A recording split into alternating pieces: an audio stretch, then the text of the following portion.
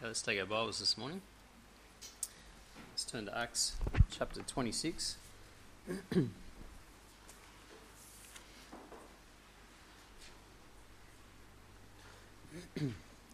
Acts 26 this morning. And let's just read from verse 24 and then we'll open with a word of prayer. Acts 26 verse 24 says, "And as he thus spake for himself, Festus said with a loud voice, Paul, thou art beside thyself. Much learning doth make thee mad." Let's open with a word of prayer. Dear Lord and Heavenly Father, we thank you, Lord, once again for this day. We thank you for the opportunity that we have to come to spend some time around your word this morning. We pray, Lord, that you would teach us and instruct us through your word, that, Lord, we might learn of you this morning. Lord, pray that you would empower me through the Spirit now, that it would be your words, it would be your thoughts, and that, Lord, we would leave having been refreshed and blessed by your word and singing your praises. We pray this in Jesus' name. Amen. Now, last Sunday evening, of course, we saw Paul brought before King Agrippa and the other dignitaries who were there as well. And he was brought forth and he was given license to speak freely by King Agrippa. And Paul, he didn't waste that opportunity. Paul took that opportunity with both hands, if you like, and he proceeded to give in great detail his testimony. Now, he began with his zeal as a Pharisee persecuting the Christians, and he went through to the point where on the road to Damascus the Lord met him and the Lord changed him. And then he spoke about how God had commissioned him to now preach the gospel unto all people, and how with God's help he had been faithful to that mission until this day that he's standing before King Agrippa. And Paul concluded by pointing out to Agrippa that his message, everything he said, agrees with the Old Testament scriptures. He says in verse 22, he says, "Having therefore obtained help of God, I continue unto this day, witnessing both to small and great, saying none other things than those which the prophets and Moses said should come, that Christ should suffer, and that he should be the first that should rise from the dead, and should show light unto the people and to the Gentiles." And so he says everything I've said agrees with the Old Testament, and he says, and Jesus Christ fulfills the Old Testament. He is the Messiah. He fulfills the scriptures speaking about his death and about his resurrection and the fact that he will be light unto all people, bring the light of salvation unto all. When Paul gets to this point in his testimony, he's interrupted by Festus, and this is where we finished last Sunday evening, with Festus's interruption here. And this is where we want to pick up our message this morning, pick up the story this morning. And we want to focus our attention on the reactions of these two men to Paul's testimony. The reactions of these two men to Paul's testimony. First of all, we see the reaction of Festus. Verse 24, as we read before, it says, And as he thus spake for himself, Festus said with a loud voice, Paul, thou art beside thyself. Much learning doth make thee mad. As I said, he gets to the point in his testimony where he's reached the resurrection. And in particular, he's talking about the death, burial, and resurrection of the Lord. He gets to this point in his testimony, and it's now that Paul is interrupted. He's really at the climax of his defense, isn't he? At the climax of his message. He's got to the point that he wants to get across. That Jesus Christ is the Messiah, that he did die, he was buried, and rose again. And it's at this point that he's now interrupted by Festus. You know, the resurrection, as we said before, was something the Romans couldn't comprehend. They couldn't understand. It was contrary to his way of thinking. And so when Paul gets to this point, he speaks up with a loud voice, interrupting Paul. It says there in verse 24, "And as he thus spake for himself, Festus said with a loud voice." So he speaks very loudly, if you like, over top of Paul, interrupting and silencing Paul so that he is heard here. He speaks loudly. And he accuses Paul here of being beside himself. He says, Paul, thou art beside thyself. Now, the Greek word that's used here is the word mania. And it means someone who's raving mad. It's where we get our English word maniac from. And that's what he's calling Paul here. He says, Paul, you're a maniac. He says, you're a raving lunatic. You're insane. He basically thinks Paul is speaking irrationally here. And so he speaks out, he silences Paul, and he says, you're a maniac. And this response stems from, as I mentioned before, his Roman upbringing. That's where this comes from. It's from his Roman upbringing. The Romans, like the Greeks, didn't believe in a bodily resurrection. And so for Paul to be speaking about a bodily resurrection and to be claiming that Christ has already risen from the dead, this was something that's just absurd to Festus. He can't understand it. He can't comprehend it. Back in chapter 25, Festus had already made it clear that he believed that Jesus was simply a dead man and that it's Paul who affirmed that he's alive. Look back there in chapter 25 and verse 19. Chapter 25, verse 19, it says, but had certain questions against him of their own superstition and of one Jesus, which was dead, whom Paul affirmed to be alive. The way it's written there, basically, Festus, he says he's dead. Paul's claiming him to be alive, and we talked about that. When he says Paul affirmed him to be alive, he's almost speaking with derision about Paul and about his claim that Christ is alive. And that comes over now into chapter 26, doesn't it? In verse 24, as he speaks up and he says, Paul, you're a maniac. You're mad. You see, to him, this whole idea was foolishness. And Festus attributes Paul's madness to his learning. He says there at the end of verse 24, much learning doth make thee mad. He says, Paul, it's all this learning that you're doing. He acknowledges that Paul is a very learned man, and he's a scholar. He's studied a lot. He knows a lot about the scriptures. He knows a lot about these things. He says, Paul, it's all that learning, it's all that studying, it's sent you mad. It's warped your judgments. You see, to him, he couldn't understand how Paul, as a Roman, remember Paul's a Roman citizen, he couldn't understand how Paul, as a Roman, would believe such things. How could a sensible Roman citizen believe such madness? And furthermore, how could a sane person antagonize a whole nation by claiming such things? You've got to put yourself in Festus' shoes here, don't you? Okay, his upbringing, that there's no such thing as a resurrection, and then the fact that, Paul by this is antagonizing the whole Jewish nation. He's looking at him thinking, you're insane. What's the point of all this? It's foolishness. It's madness. You see, to him, the preaching of the death, the burial and resurrection of Christ was nothing but foolishness. He exhibited the exact attitude that Paul would write about later on in 1 Corinthians, didn't he? 1 Corinthians chapter 1, let's just quickly turn there. 1 Corinthians chapter 1 and verse 18. 1 Corinthians 1 verse 18 says, for the preaching of the cross is to them that perish foolishness, but unto us which are saved it is the power of God. Paul wrote about this very attitude, this idea that the preaching of the cross is foolishness. And in Festus we see that attitude, don't we? We see that attitude towards the cross, towards the resurrection, towards the whole gospel message. He views it as foolishness.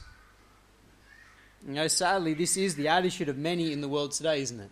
Many in the world today are just like Festus. When they hear the gospel message, they laugh it off as being ridiculous, as being absurd, as being foolishness. And you see, like Festus, it stems from their wisdom, doesn't it? Man's wisdom, the wisdom of the world. You see, the prevailing belief in the world today is that there is no life after the grave. That is the prevailing belief of the world. And so for us then to preach that there is life after the grave is foolishness. It doesn't fit with their way of thinking.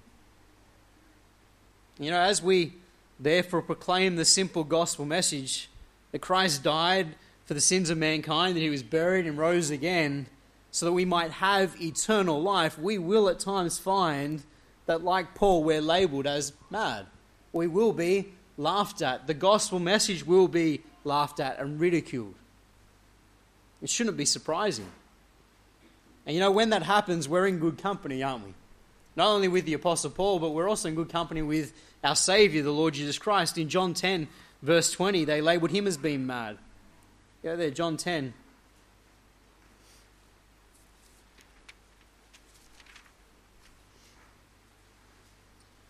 In John 10 and verse 19, we'll start there. It says, "There was a division therefore again among the Jews for these sayings, and many of them said, He hath a devil, and is mad. Why hear ye him?" They thought Christ was a lunatic. They viewed what he was teaching as madness. And so when the world reacts like this to us as we preach the cross, we're in good company. And indeed, the preaching of the cross is foolishness to the world. As we read on in our passage now, we see that Paul is very polite in his response to Festus. Look there in verse 25. It says, "But he said, I am not mad, most noble Festus, but speak forth the words of truth and soberness." Paul, as always, is very polite in the way he responds to officials. He says, "Most noble Festus." But he asserts here to Festus, he says, "I'm not mad." He says, "I'm not mad, I'm not crazy, I'm not a lunatic as you think I am." He says, "But rather I speak forth the words of truth and soberness." You see, far from being wild and speculative, Paul's teaching was the truth. It was backed up by the facts, by well-known facts. And he's going to state that in verse 26. We'll look at it in a minute, but let's just read it. Verse 26, he says, "For the king knoweth of these things, before whom also I speak freely, for I am persuaded that none of these things are hidden from him. For this thing was not done in a corner." We'll look at it in a minute, but he says these things weren't done in a corner. These are well-known events. The death of Christ. The resurrection is well known. It's well attested. And known by all. And Paul says, I'm speaking the truth backed up by the facts. But not only that, he says that he's speaking soberness. Now this word soberness comes from a compound word in the Greek, and it means sound mind. He says, I'm speaking with a sound mind. He says, I haven't lost control of my mind here. I'm not a lunatic. He says, everything I'm saying comes from a sound mind. He's speaking rationally. And basically, Paul is declaring that the Christian faith here is a rational belief based upon historical facts. That's what it is. It's a rational belief.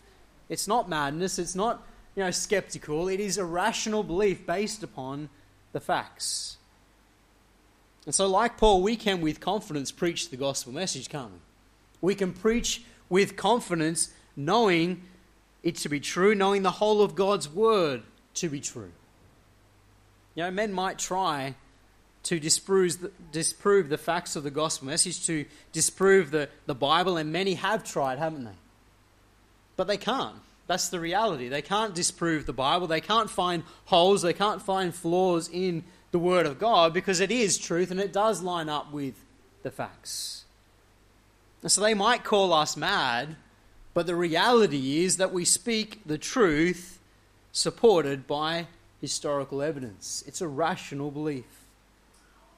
Christ did indeed come to earth. Christ did indeed die. He was indeed buried, and he did indeed rise again. And there's hundreds of witnesses to that fact. And so the gospel message is indeed truth and soberness. One commentator wrote this. He said, in response to the common sense dismissals of the faith as insanity, we must call for patience and for a judicious assessment of the facts. Christians have nothing to fear from such scrutiny. Indeed, we believe because of, not in spite of, the facts. We have nothing to fear by men putting a microscope, over the Word of God and searching and looking everywhere. We have nothing to fear. They're not going to find a flaw. And so we are quite happy to preach the truth, proclaim the truth, and let men examine it. Let them put it to scrutiny. Let them test the facts. Because we believe because of the facts, not in spite of them. Our faith is one from a sound mind. And with this declaration, Paul now turns and he appeals to Agrippa for support. Look in verse 26. He says, "For the king knoweth of these things, before whom also I speak freely. For I am persuaded that none of these things are hidden from him, for this thing was not done in a corner." Paul now looks to King Agrippa, and he declares, he says, King Agrippa knows all these things I'm talking about. He says, you're calling me mad, but King Agrippa himself, he knows that what I'm saying is the truth. He knows these facts. You see, Paul was confident that none of these things were hidden from the king. That none of these things were done in a corner. They weren't hidden. They weren't done in secret. This was public knowledge. For all to hear, for all to know. The ministry of Christ here on earth, and indeed his death, was public knowledge. It was common knowledge. And you know, his resurrection, as I said before, was also a well-reported fact. You know, Agrippa, he probably even knew what his father and his grandfather had done. The role that they had played in the persecution of Christ and his followers. He would have known everything, all their interactions with Christ and his followers. So the point is, he can't deny the historical facts, can he? He knows these things. He knows these things, and he knows how they line up with what Paul has been saying about the Scriptures. The commentator Bruce writes, anyone who believed the prophets and compared their predictions with the historical facts concerning Jesus of Nazareth must acknowledge the truth of Christianity. And that's what Paul's trying to get at here as he turns to the king and he puts the spotlight on the king. He says he knows all these things I'm saying are true. He knows all this. It's not common knowledge. And he says, and he knows it lines up with the prophets. And that's what he goes on to in verse 27. He says, King Agrippa, believest thou the prophets? I know that thou believest. He's driving home the point here to Agrippa. He says, Agrippa, do you believe the prophets? Do you believe what's written in the Old Testaments? He's basically saying, do you believe what they write about the Messiah, which Paul has just referred to, hasn't he? About the death, the burial, and bringing light unto all men, the light of salvation. He says, do you believe what they say about the Messiah? And then immediately Paul answers for him. He says, I know that thou believest. Paul expresses his confidence that Agrippa does believe the Scriptures. And he was confident that Agrippa would acknowledge that what he was saying was not madness, it was not insane. And his hope and his prayer was that Agrippa would make the connection between the Old Testament Scriptures and Christ as his Messiah. And he would make that connection between Jesus and the prophecies. Now, it's as if Paul is saying, since you believe the prophets, and the prophets point to the Messiah, can't you see that Jesus fulfills those prophecies? He's saying, King, make the connection. He's pleading with him here. Make the connection. Now, and sadly, Agrippa's response here is a disappointing one. It's a disappointing response, and that's the second point this morning. We see the response or the reaction of King Agrippa. Look there in verse 28. It says, Then Agrippa said unto Paul, Almost thou persuadest me to be a Christian. We know these words well, don't we? This is King Agrippa's response. He says, Almost thou persuadest me to be a Christian. Now, this response here has been the subject of much debate as to what the exact meaning is. And I didn't really know that till I studied it out this week. There is debate about what this means here. You see, the word translated almost here means few or small, little. And it refers to something that's little in size, something that's few in number, or brief in respect to time. That's what this word is talking about. And so the phrase literally reads, in a little, you are persuading me to be a Christian. That's how it reads in the Greek. In a little, you are persuading me to be a Christian. But the question revolves around how Agrippa uttered these words. How did he say it? Was Agrippa being sincere here? Was he implying that he actually was affected by Paul's presentation of the gospel and that he was therefore close to becoming a Christian? And indeed, that's the reading we have here in our Bibles, isn't it? That's how it reads here in the King James. Almost thou persuadest me to be a Christian. But there is another point of view that he's being sarcastic here or being scornful, and that he's not moved at all by Paul's message. And in which case he's simply seeking to dodge the implications of Paul's message here. And amongst the commentators, it's agreed that it's a difficult passage to translate. But nearly all the modern commentators and the modern translators, they all believe that this statement is said in a sarcastic and scornful way, which, as I said, I didn't know until I studied it out this week. This is the opinion of many, that Agrippa was not close at all to becoming a Christian, but rather he is simply being evasive. They translate it as follows. They translate it as, in short, you are trying to make me play the Christian. Agrippa's just passing it off. He says, you're just trying to make me play the Christian, act the part of a Christian, to convince Festus. Others translate it as a question. They read it as, do you really think, Paul, that in a short amount of time you're going to convince me to be a Christian? Or with such trivial evidence, do you expect me to become a Christian? And so the thought is that Agrippa's being sarcastic, treating the matter lightly, perhaps even belittling Paul's witness. And that is the opinion of many of the modern commentators and the modern translators. However, this expression is broad enough to be translated, to be understood as a genuine declaration of conviction. And this is certainly how our translators understood the passage. That's why they've translated it like this. Almost thou persuadest me to be a Christian. They were convinced that Agrippa here was being sincere. This reading suggests to us that the gospel message has had an impact upon Agrippa, and it's causing him to weigh up the evidence of what Paul has said. He's close to making that decision. And indeed, when we consider the overall context, I believe that this fits best with the passage. This fits best with the context of everything else. And there's a number of reasons that I say that. First of all, Agrippa's discussion later on with Festus and the other dignitaries at the end of the passage makes it clear to us that far from dismissing Paul's words, he actually takes Paul very seriously.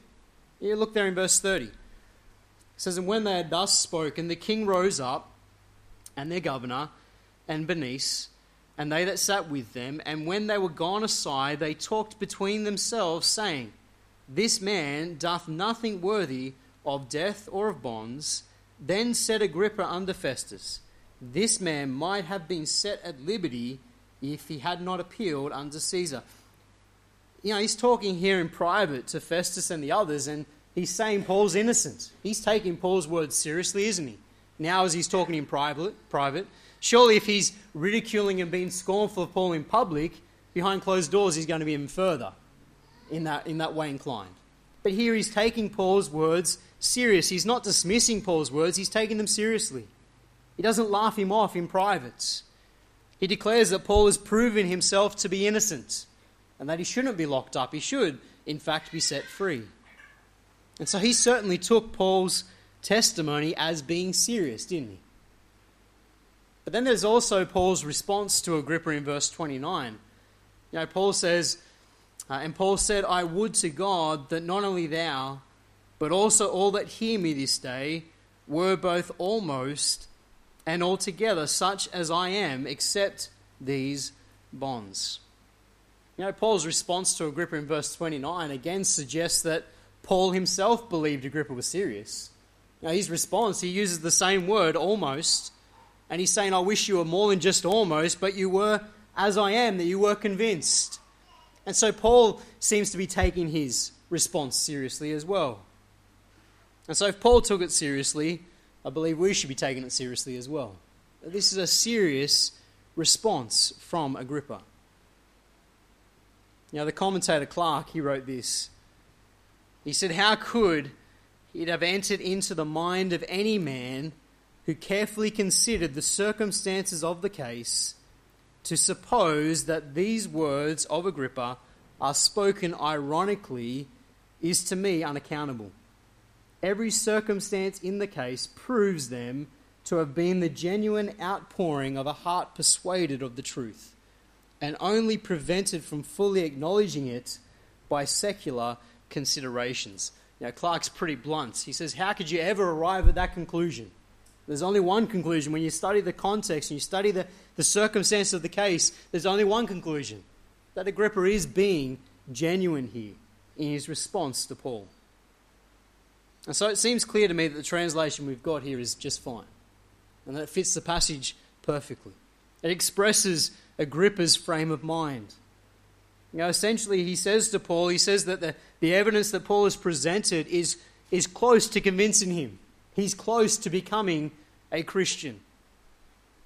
Having listened to Paul's testimony and listened to Paul's declaration that Jesus is the Jews' Messiah, that he is Agrippa's Messiah, Agrippa has been convicted. He's been convicted. He's weighing up the evidence in his mind. He's almost persuaded.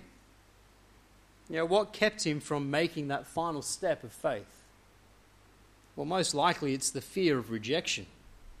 It's the fear of rejection and ridicule from those assembled, and it's the fear of rejection and ridicule from the Jews. The Jews hate Paul. The last thing Agrippa wants is the Jews to hate him. He doesn't want to get offside with them. And so all these things are weighing on his mind. Sadly today many respond just like Agrippa, don't they, to the gospel message. They're almost persuaded by the truth, but for fear of what others might think, they turn away. In Proverbs chapter 29, verse 25, we read, "The fear of men bringeth a snare, but whoso putteth his trust in the Lord shall be safe." The fear of men is a snare. It really is a snare to people coming to the truth. It holds them back, that fear of men. But for others, the snare is the cares of life, isn't it?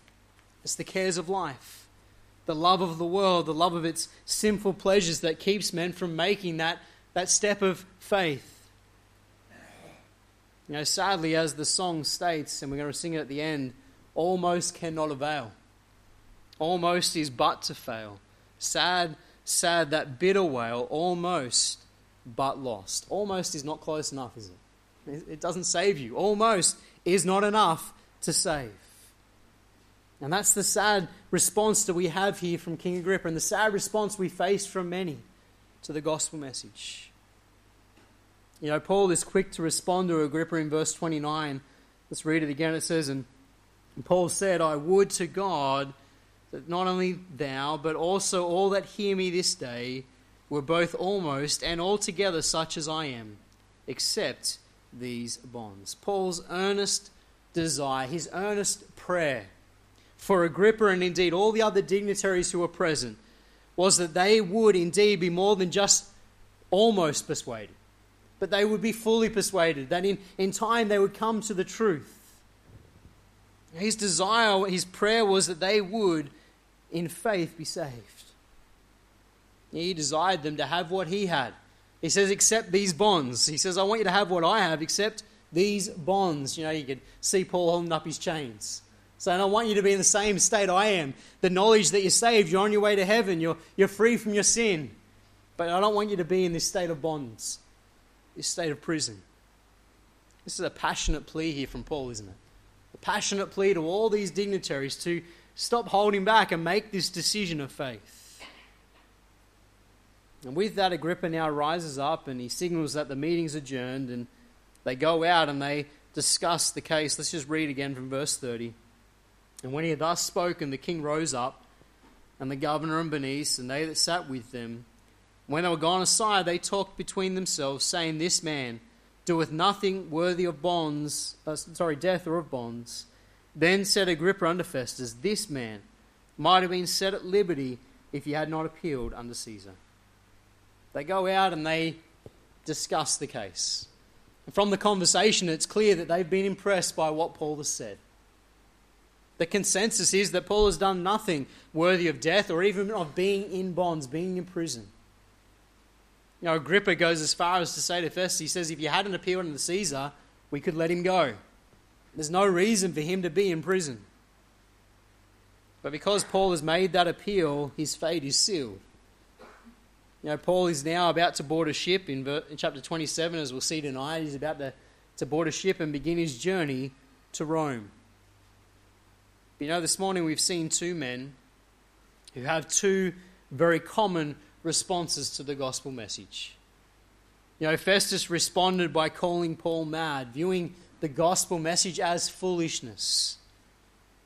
And Agrippa responded by saying almost, thou persuadest me. The sad truth is that both men, in their own way, rejected the gospel message, didn't they? They rejected the truth and they were lost. And beloved, we will encounter both responses as we preach the truth. We will. We will encounter these responses. We can't let it discourage us. Paul certainly didn't let it discourage him, did he? After hearing these responses, he just says, I pray that you'll come to the truth. He continued to pray for them. I'm sure that Paul, that whole journey to Rome, and the whole time he's in Rome, he continued to pray for these dignitaries and their salvation. He didn't let it discourage him. He continued to pray for them. Likewise, we must continue to be faithful. Continue to pray for those that we witness to, that God would soften their hearts, and that in time they might come to the truth. Let's close in a word of prayer. Dear Lord and Heavenly Father, we thank you for your word once again. Lord, in Festus and in King Agrippa, we see two very common responses, Lord, that we face even today to the gospel message. Lord, I pray that you would help us to not let those responses discourage us, but help us to continue to be faithful and bold in proclaiming the gospel message. Lord, help us to pray for your Spirit to be convicting those souls, convicting men, and bringing them to the truth. May you give us opportunities even this week to share our faith. Lord, may you go before us, we pray, in Jesus' name. Amen.